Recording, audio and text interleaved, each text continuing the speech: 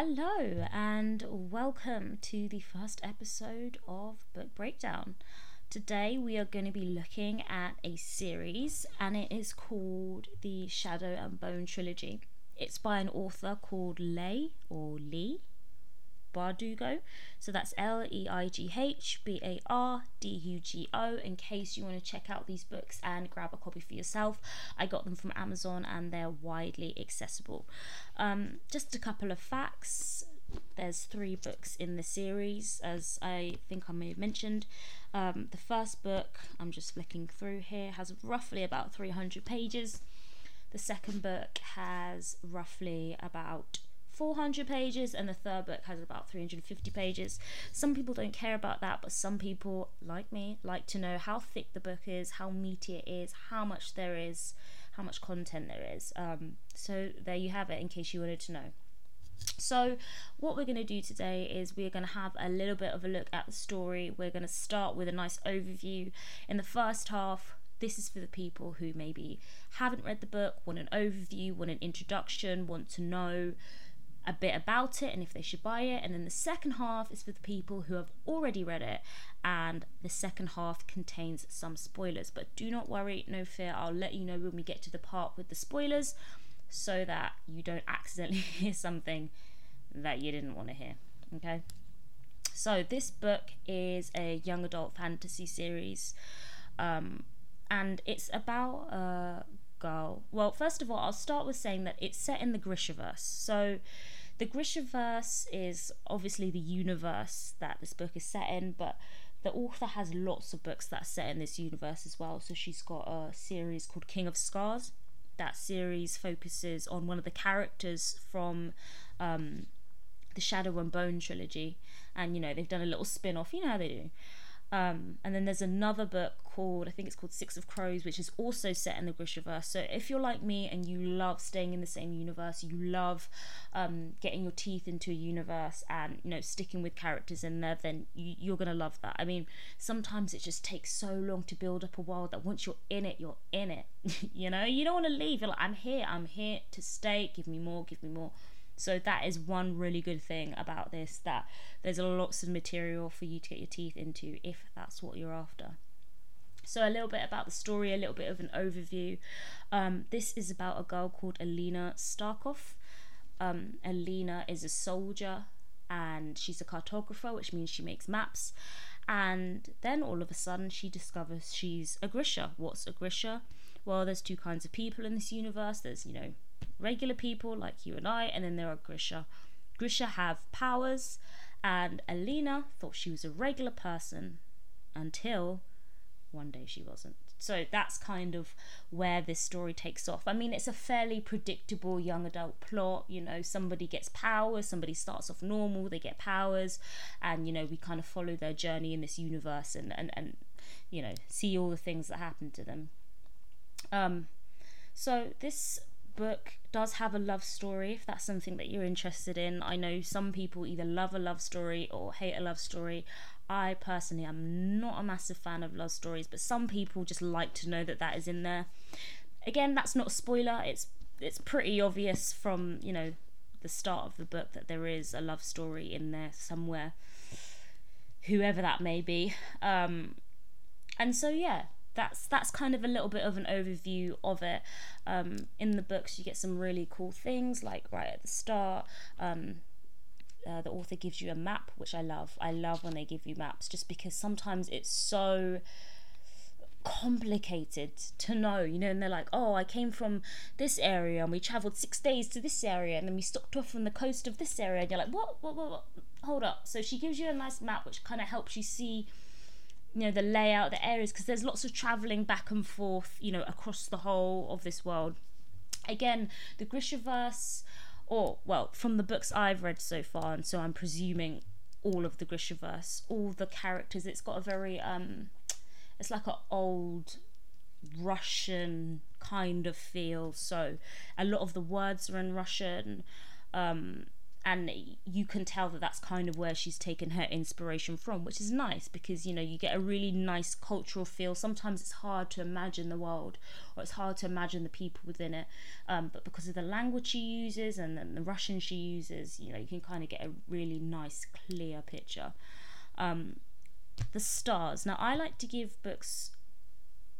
rate books, I should say, out of 10 stars, not 5. I just feel like 5 is too limiting. I don't really get to, you know, there's too many books that I would give about 3 or 4 stars to. The majority of books I read would get 3 or 4 stars, and I don't think that's helpful for you. So I would say out of 10, I'll probably give this a 6.5. I know that sounds low, it sounds maybe a bit harsh. There's probably some people who think 6.5. You know, this is brilliant. But I think for me, it didn't blow my mind, I'd say. It didn't do anything remarkable that I haven't seen in other young adult fantasy series. If you are a young adult fantasy connoisseur, then this will be right up your alley. But you also will have read a book like this lots of times before. Does that mean it's not worth reading? No, it doesn't. I would still read it. I would still recommend it, and it's definitely worth it. But again, it's not going to blow your mind. It's not going to be anything original that you haven't read before. So, you know, go get into it. There's, you know, lots of magic. There's lots of monsters. It's a very cool book, a very cool series. But now let's get into some of the nitty gritty. This part, and I'm going to say this again, this part is for people who have read the book. So if you don't want any spoilers, and you're planning to read this, click off now, go read the book, and then come back and tell us what you think. If you have read it, let's get into it. So let's discuss a couple of things I liked, and let's talk about a couple of things I didn't like. Alright, so let's start with the nice things. It's always good to start with the nice things so it doesn't sound like I'm a complete bitch. The nice things. I like the world building. I think world building is so important. It's so important for me to feel the world that you're in, and I think she did a really good job of that, actually. It was nicely done. I felt like I understood the order of things, you know, the order of the Grisha, how things worked. You know, when she was in the little palace, for example, I loved that whole thing in the first book, and I think that's actually why I would say the first book was my favourite, because there was so much time spent on world building. There was so much time spent on her taking her lessons, and her in the little palace, and the food and the clothes, and you know, I loved seeing the clothes they would wear and how important the colours they would wear. That stuff was so cool to me. So I thought she did a really, really good job of that. I wanted to know what happened. That's another great thing. I mean, I read all 3 of them. Anytime I get through all 3 of a book, even if now I look back and I'm like, oh, it wasn't amazing, the fact that I made it through all 3 of them, that tells you something in itself. That there is something, you know, really gripping about, you know, this story. Again, very accessible. That's another really good thing. Sometimes I hate when books are, you know, too overly complex for no reason. They're difficult to read. They're a hard slog to read. Sometimes, you know, in fantasy, they have a tendency to spend too much time on things we don't care about. You know, describing the colour of the grass or what the moon looked like. And yes, sometimes that's great for, you know, in a poetic way to, you know, bring us into the world and blah, blah, blah, blah, blah. We get it. But we don't want too much of that. Let's just, you know, let's just focus on the story as well. So it's great. You know, if you were like going on holiday and you wanted a good book to read by the pool, this could be one. This could be one because it's not too difficult. It's not too challenging of a read. And there's lots of magic. I love that. That's another great thing about this. There's magic, there's monsters, there's lots of actual fantasy stuff going on in this book. Now let's focus on some things that I didn't like. The first thing I didn't like was I thought some of the characters, mostly Mal, I'm so sorry Mal, but he was so two-dimensional. I mean, who is Mal, really? Who even is he? Name me 5 things, 5 characteristics that he has, apart from the fact that he's a tracker and he loves Alina and he's nice. What else do we really know about him? That, you know, he was such a bland person. He could have been anybody, and I didn't really like that. You know, I like a bit more depth, you know, a bit more, you know, let him be a bit more multifaceted, and he just wasn't. I also felt like it was a little bit two-dimensional in the sense that I hated the darkling wears black and he has shadows, and the sun summoner, she summons light, and that's white, and it's just very like light versus dark and good versus evil, and it's just too obvious. You couldn't have made it any more obvious in my face that he's the bad guy because he summons shadows, and she's the good person because she summons light. It's just too obvious, and I would have loved if it was just a bit more complex and not so in my face. Another thing, and oh boy, this is a big one, so I hope you're ready for it. I despise, and I mean I despise with my whole entire heart, when young adult characters get nightmares. No, I mean it. No, I really, really mean it. Okay, I'm deadly serious. Do not ever make your young adult characters have nightmares. It's giving very much Bella and Edward, and I really don't like that. If your character is traumatized by something, show me in another way, in a creative way, in their character development, in the way they act. Maybe they're aggressive, maybe they're grumpy, maybe they don't, they're not as funny or as lively as they used to be. But authors don't like to do that because it's too much work, it's too much effort to actually make the character act any different, and it's something that you have to continue and weave delicately and subtly throughout the whole story. What's much easier? Just put them to bed and give them a nightmare, and then have their love interest come in and stroke their hair and put them back to sleep. It's just so overdone. And admittedly, Alina's nightmares didn't play a massive part, but there was some point, I think maybe at the start of book 2, where she had nightmares, and I was just like, oh my god, it made me want to throw up. Stop with the nightmares. It's so stupid. Nightmares is not the only way people process trauma. Let's get a bit more creative with it. Let's get a bit more interesting with it. And yeah, sorry, for me the nightmares were a big no-no, and as soon as I saw that, it instantly rubbed me up the wrong way. Another thing, and this one's controversial, is the love story. This is completely a private opinion. Me personally, don't just chuck a love story in there for the sake of it.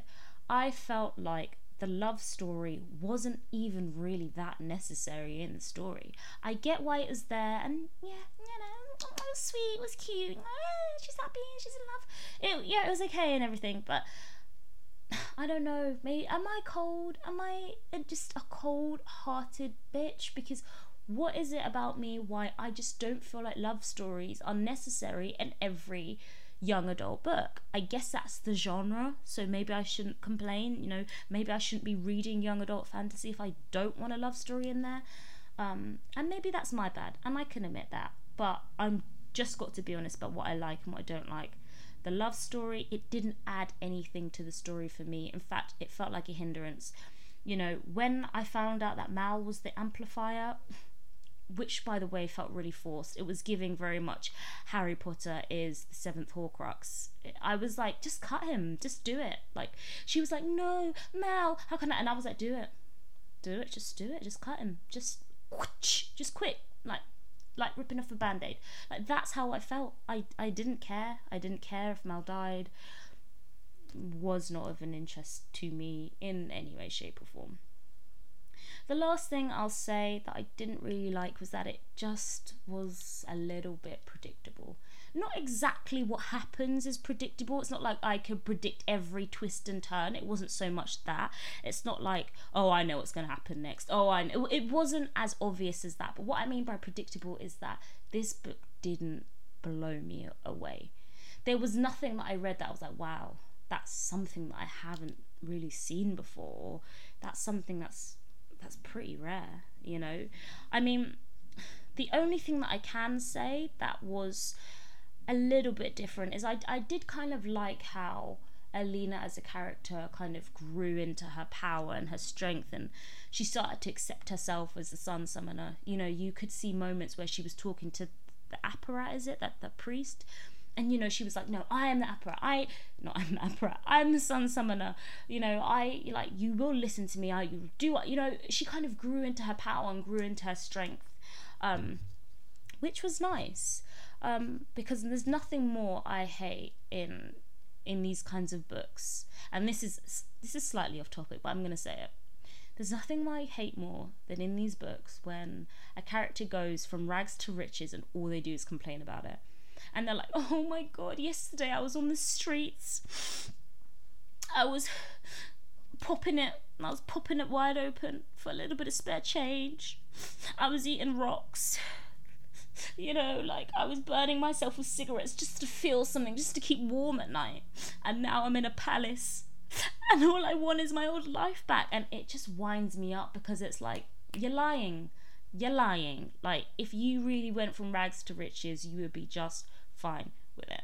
So, you know, those moments when, is her name Genya or Genya?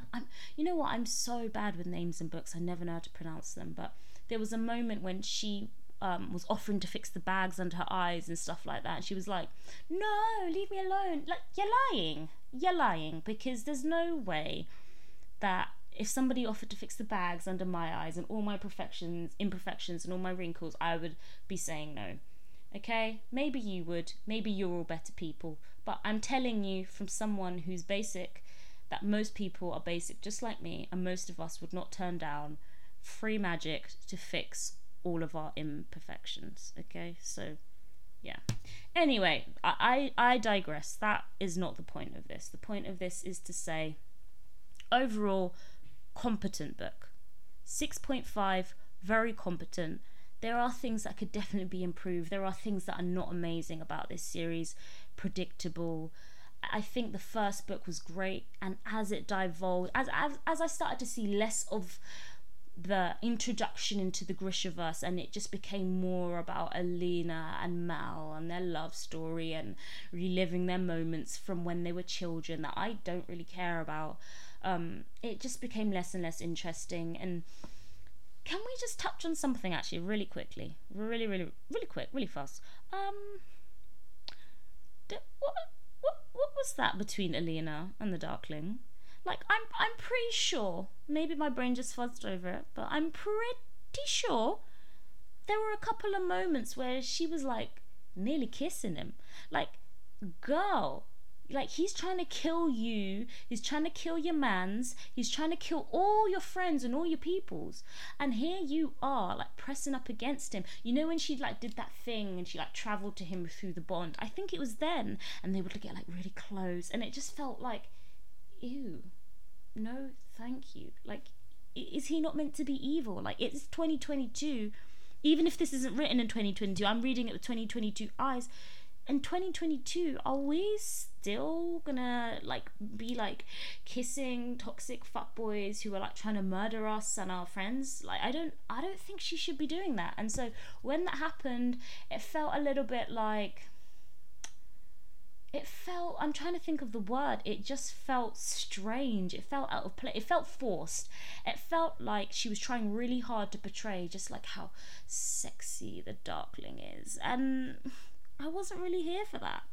I just wasn't. Like, you know, I liked in the beginning when they were by the lake and they had that kiss, and then we find out, actually he's the bad guy, and Bagra, I think her name is Bagra, however you say that, Bagra, whatever, when she tells Alina actually he's up to like no good, I was like, like, that was a good moment. I liked it, and I didn't mind that first kiss because, you know, she would be taken in by this powerful man and how important he was. But then later on, once you know he's an evil villain and he's trying to kill you, like, why were they all like pressy, close, like, back up, you know? Very strange. So there were little things like that which felt like it really was catering to a specific audience, a person who's like, oh my god, he's so evil but he's so sexy. But I wasn't feeling it. I wasn't feeling the Darkling sexiness. It went straight over my head. So yeah, look, I mean, that's my thoughts on this. I would love to hear your thoughts. Let me know what you think. Did you like this? Am I on my own? I'm very aware I could just be on my own. I may be out here in the dark with these thoughts and these feelings. But let me know what you think. I'm curious. And remember, stick around. I'm coming out with one of these every single week. Put your suggestions down below in the comments or wherever you can, and let me know what books you want me to review, and we can discuss them together, the good, the bad, the ugly. Thanks again for tuning in, and I will see you next time. Bye.